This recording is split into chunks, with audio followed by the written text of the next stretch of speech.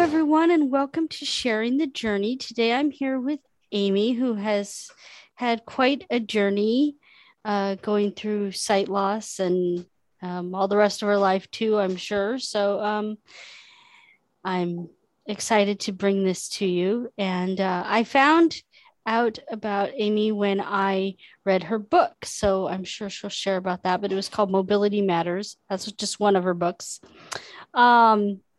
And it was really good, and it's on Audible, so you can check it out if you want to hear more. And like I said, she has other books too that she'll be sharing about as we go along. But Amy, why don't you tell us a little bit about yourself and your current life, and then we'll back up and talk about your childhood and stuff like that.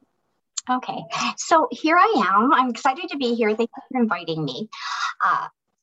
I am an author, a Christian author, who writes about sight loss to encourage other people to become independent and to live more fully. And the sight loss is not everything that there is, and to push past their limitations.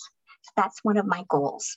I recently started a new job at my first job with my white cane in the public sector. So I am working at a bakery at a local grocery store. So I'm doing that right now and challenging myself in lots of different ways. I am the third of four children, and we live here in Northwest Pennsylvania, where I grew up, although I have traveled many places, and now I've kind of made it full circle back home. Okay, so tell us a little bit about your childhood. What shaped you from your childhood?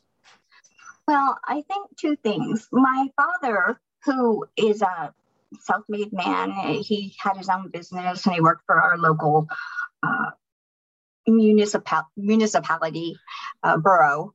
And he was the sort of fun parent and the one that we learned to stretch ourselves from. My mother was the one that I learned my faith from. She took us to church every week, and she decided early on that we were going to be raised with a faith element. So that's kind of the mixture that I grew up with. Just my parents were very plugged into being parents, and we participated as a family in lots of different things. And my father was kind of always working 2 or 3 jobs, and my mom was a housewife who made a hot meal every day.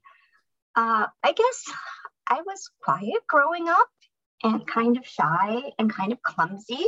We never really knew why. But I remember like going out trick-or-treating and stumbling in the dark and having things like that happen to me, but just thinking I was clumsy and, just uncoordinated. So that's basically, I was a studious kid and I read a lot, and I liked animals. So yeah, that's, I think my family life and my studies shaped me in my childhood. Mm-hmm. And did the stumbling and stuff turn out to be because of your visual impairment that was starting, or? Yes. Okay. Yep. Mm-hmm. But we didn't know about it for years and years. Later, until years later. Mm-hmm. So what about your teenage years? Yeah, I was not a rebel at all.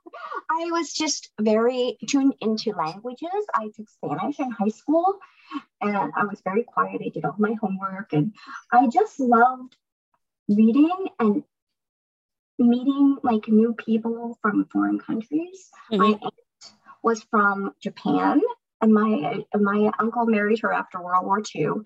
And I had another aunt that was Russian, and my father's mother was entered into my childhood a lot, into even my teenage years. And so I think I just had basically a regular formulative teenage years. I didn't have any major problems, mm-hmm. Mm-hmm. So you did you go off to college right away, or? I did. I think my rebel years started when I graduated from high school. And I remember, taking my mom's. She was used to tie grapes and pick grapes, and she had this wine. And I I remember going that night, going to the beach, and I lost a shoe, and it was nighttime, and drinking the wine. That was my first rebel. And but I went away actually to a Christian college after this big summer of rebellion. I went away to a small college, maybe less than 500 students. And it was a 2-year college in West Virginia, in the Ohio Valley. And then I went also, when I finished there, I went to Oklahoma, a sister college, Christian college, and I finished my studies there in that college far away. And I think my third year was the year I decided that I wanted to travel and live overseas. I took a class called linguistics, and I just loved it. It was just amazing, opening the door. And I thought, I can do this. I can teach English, and I can work on the missionary field, and I can support myself. And so my rebel years were kind of over. And here I was wanting to work as a, missionary. It was either that or the Peace Corps. I was really drawn to developing countries and making a difference, I think. And the Peace Corps wouldn't take me because of I don't know. I think it was my sight loss but we hadn't officially found out about that at that point. But I remember and I also wanted to work for childcare. Well, it used to be Christian Children's Fund, and they wouldn't take me because they didn't take non-nationals into the field. So it turned out that I thought, I'm just going to work overseas somewhere, somehow. And I found a job teaching with 5 missionary families, and I was the single missionary, quote unquote. Yeah. And teacher. I was a teacher there. So were you teaching their kids, or were you teaching? I was teaching local kids. So what I did is I went to Costa Rica for a missionary conference. I met this family, and they said, oh, you should come and teach in Colombia. This was 1984. And so I had a degree in teaching English as a foreign language, but I never really taught. So I did it. I went and I taught children from age 3 years old to 5th grade for 2 years. And so I worked with the families. There were 5 families, and I worked and traveled on my own. So it was a very exciting 2 years. You taught in several countries, though, right? Mm-hmm. Where all did you teach, and what did you teach? And okay, so I always taught English and other elements like culture or language arts or something. And so I taught in South America in Colombia. I taught in Central America in Costa Rica. I taught in Japan and Taiwan and Indonesia in the Far East. And then I taught in Egypt. I taught in the United Arab Emirates. Seems like there were 7 countries altogether. Is that wow? 7? Yeah. So I was really fortunate to find jobs in all these different countries. So yeah. And was it always kind of with a Christian context, or? Well, yes and no. The Christian context that I found were on my own. Sometimes they weren't. They were just, I worked with the church, or I taught private lessons with the Bible. But I always had a secular job, just someone wanting, that was how I earned my way. And then I added another element onto it. So it wasn't really through any church or anything. Mm-hmm. Were you able to share your faith with any of them, though, or was it? Yes. Yes. Cool. Yeah. In every single situation, I was able to do that. So that was a big blessing. And it was actually in the Middle East that I really, really struggled, and I grew the most in my faith because I had married an Egyptian, and he was not Christian. And of course, probably in our situation, we both secretly thought we would maybe change the other person to our each to he thought probably he would change me to be a Muslim, and I thought that I would, convince him to be Christian. It didn't work out. Instead, what we did, we got pregnant with twins, and probably around the halfway through the fifth month, we had. I was like, of course, I grew very big, and the thing that a lot of it was what's the word? It was a lot of water gain. And so we thought, well, it's with twins, right? So I wasn't too worried about it, but it turned out that I got something called preeclampsia, which has three different symptoms of it, protein loss in your urine. And so, which means that you can have problems with your kidneys, and then the edema, swelling, that's what was happening to me. And it was a third thing, high blood pressure. So I had to be hospitalized. I lost one twin. We found out that in the fifth month. And then then I was hospitalized. It was either, it went from moderate to severe preeclampsia very quickly. So I was under watch for a couple days, and then they thought that my kidneys are going to be damaged. So they took me out of the American hospital and put me in a local hospital that had a kidney dialysis machine. And so I stayed there for 6 weeks until, we had the second baby in the 26th week, and she lived for 8 days. And then, and so then at that point, when she was born, they put me in another ward, and I was in a quote unquote problem pregnancy ward, and they put me in a private ward, and then maybe a week or 10 days later, I was released. So that was a pretty big thing to handle in a sort of a new marriage, where you have two different faiths going on, and so we did have we got pregnant again. I had a miscarriage in my 3rd month. And so that was another stress on the marriage. And he was a teacher as well. He taught at, of course, in the Middle East, there are two types of colleges, men and women's college. So he was teaching at the men's college. I was teaching at the women's college. And so we usually, husband and wives don't work at the same college, but somehow we resolved the issue, some more problems. He was working at the women's college, and then decided after our miscarriage that maybe God did not want us to be together. And so he wanted to get a divorce. And so at this point, I don't know, maybe 4 or 5 months later, we got divorced.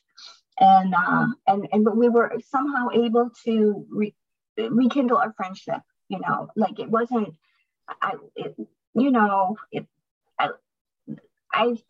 I prayed about it, that because I maybe would be the only Christian that could influence him. So I prayed that I would get over this, disappointment that our marriage didn't work and whatever. And I think that at that point, when I was facing death and I lost all these things, that God really worked a lot in my life, deeply to try to build my faith.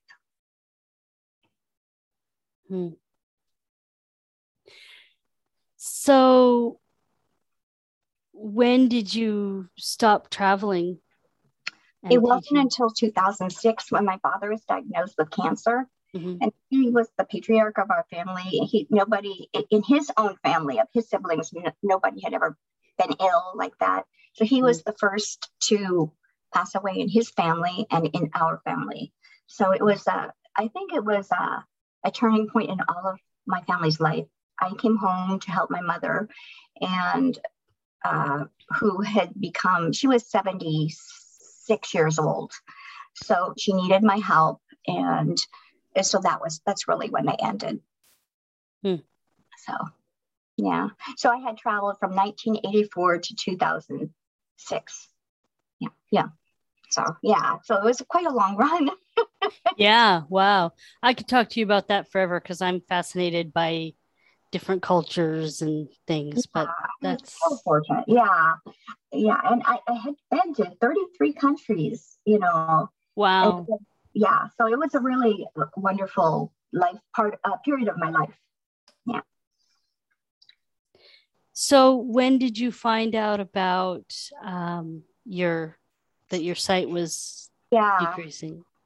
That was like my third year of my travels. So that was between Costa Rica and Indonesia. And I went to the doctors. I noticed when I was traveling in the jungle, I had traveled to Ecuador, and I noticed it was really hard for me to see at night. And I came back and I had a job I was offered a job in Indonesia. So I had about, I don't know, maybe a month or something. So I went to the doctors and I said, I need stronger glasses here. I'm going to go all the way to Indonesia and I probably won't have a chance there. So I better get them now. And that turned into like 2 days of, I don't know, tests and everything. So at the end of that, he told me that I had this condition that there was no cure for and that it was progressive. It was retinitis pigmentosa. Probably you've heard of that. Yeah. And yeah, so I had not expected anything like that. I expected to get glasses and to go. Sure. So I don't know why I was so naive, because after 2 days, you would think that you would have an idea that there's something wrong. But I guess I was probably tuned into packing and, getting ready or something. I don't know, but I was pretty much shocked. And so it was like, I went home and I didn't know what to do. Should I still take the job in Indonesia? What should I do? He said that the doctor had said at that time it was 1988, so they didn't know that much about RP, retinitis pigmentosa, and so they said, well, you're going to lose your sight, but we don't know when or how it's going to be. So they couldn't tell me if it's going to wake up one morning and lose it, or if it was, they just didn't know. And so I took about 2 weeks, and I said, gosh. And then there was a scripture in the Bible that kind of spoke to me. It was in Genesis where, God tells Abram to go and to a place that he will show him and he will make him father of many nations. And I was just thinking about that scripture. And I said, you know what? He could take care of Abram, and Abram didn't even know him at that point. And so he could take care of me if I go to Indonesia. If I lose my vision, he's still going to make me safe, And so I decided to go ahead and to not let that condition deter me from following my goals. And that was in 1988. So I traveled all the way till 2006 with my sight loss. Wow. Yeah. So I think that was a good decision, and to not let it deter me.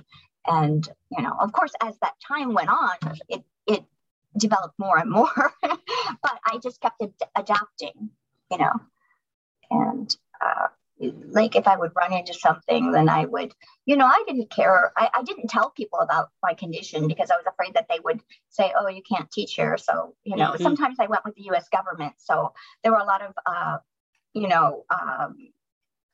tests and a lot of strident, regulations and guidelines. So I just didn't tell people, and I just let people think I was clumsy or whatever, as long as I could stay and and do what I wanted to do. At some points we set up language programs, and it was a really interesting duties. Sometimes it was a temporary duty, sometimes it was a longer duty. So I was just so fortunate to have that opportunity. I just and I was able to study languages like Japanese through the University of Maryland, through the military, and just wonderful, wonderful opportunities while I was there.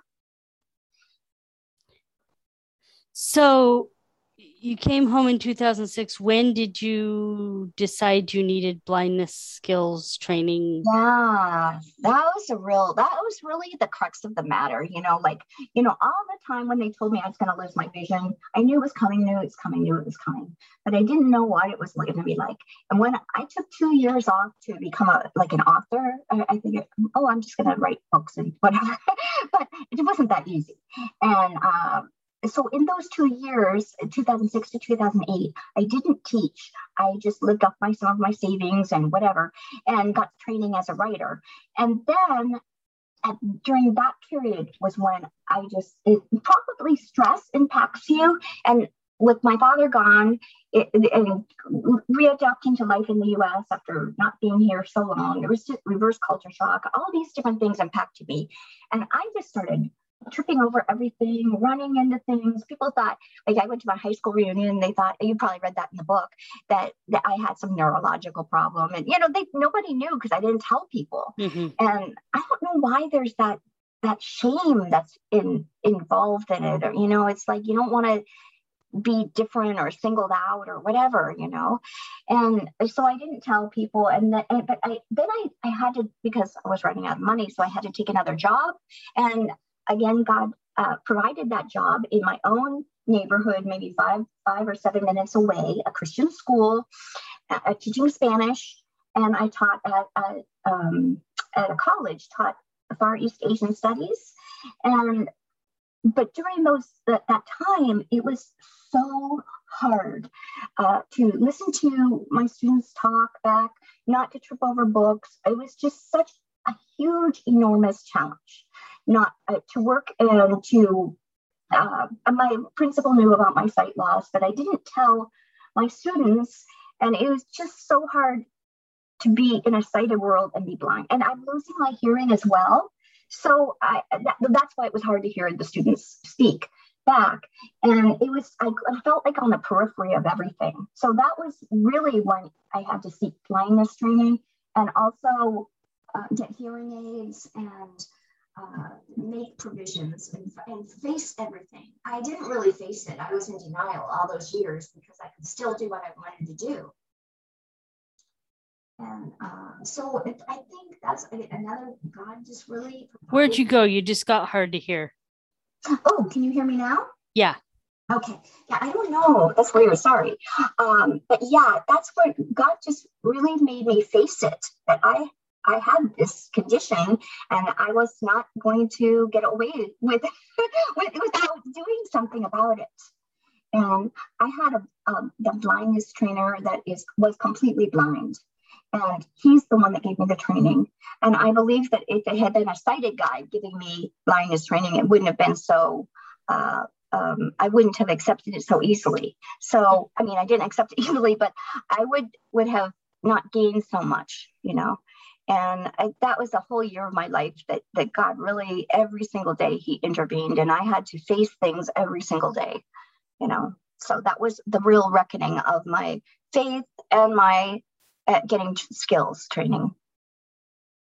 And that is the book, Mobility Matters, Stepping Out in Faith, where I learned that instead of losing my independence, that a white cane gives you back your independence.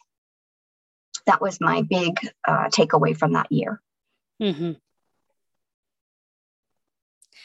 Tell us where we can find your book or books. And we'll talk about this more in part 2, but where can they find Mobility Matters? Okay.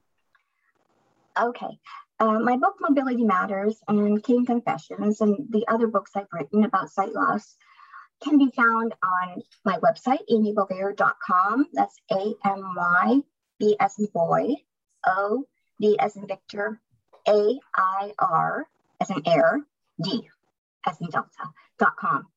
And they're also available at Amazon on Kindle and large print, regular print. And they're available at Audible and Amazon in audio. and iTunes. Yeah. Wow, you're everywhere. Yeah.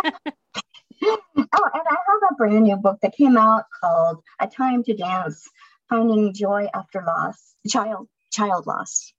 So that one is just a little story, a couple stories, and a excerpt from my brand new book is called Second Sight, More Than My Mobility. Okay, well, we will come back and listeners can look for the next podcast in a couple of weeks, and we will talk more about Amy's journey and the faith questions that I typically ask. And so, yeah, I'm looking forward to it.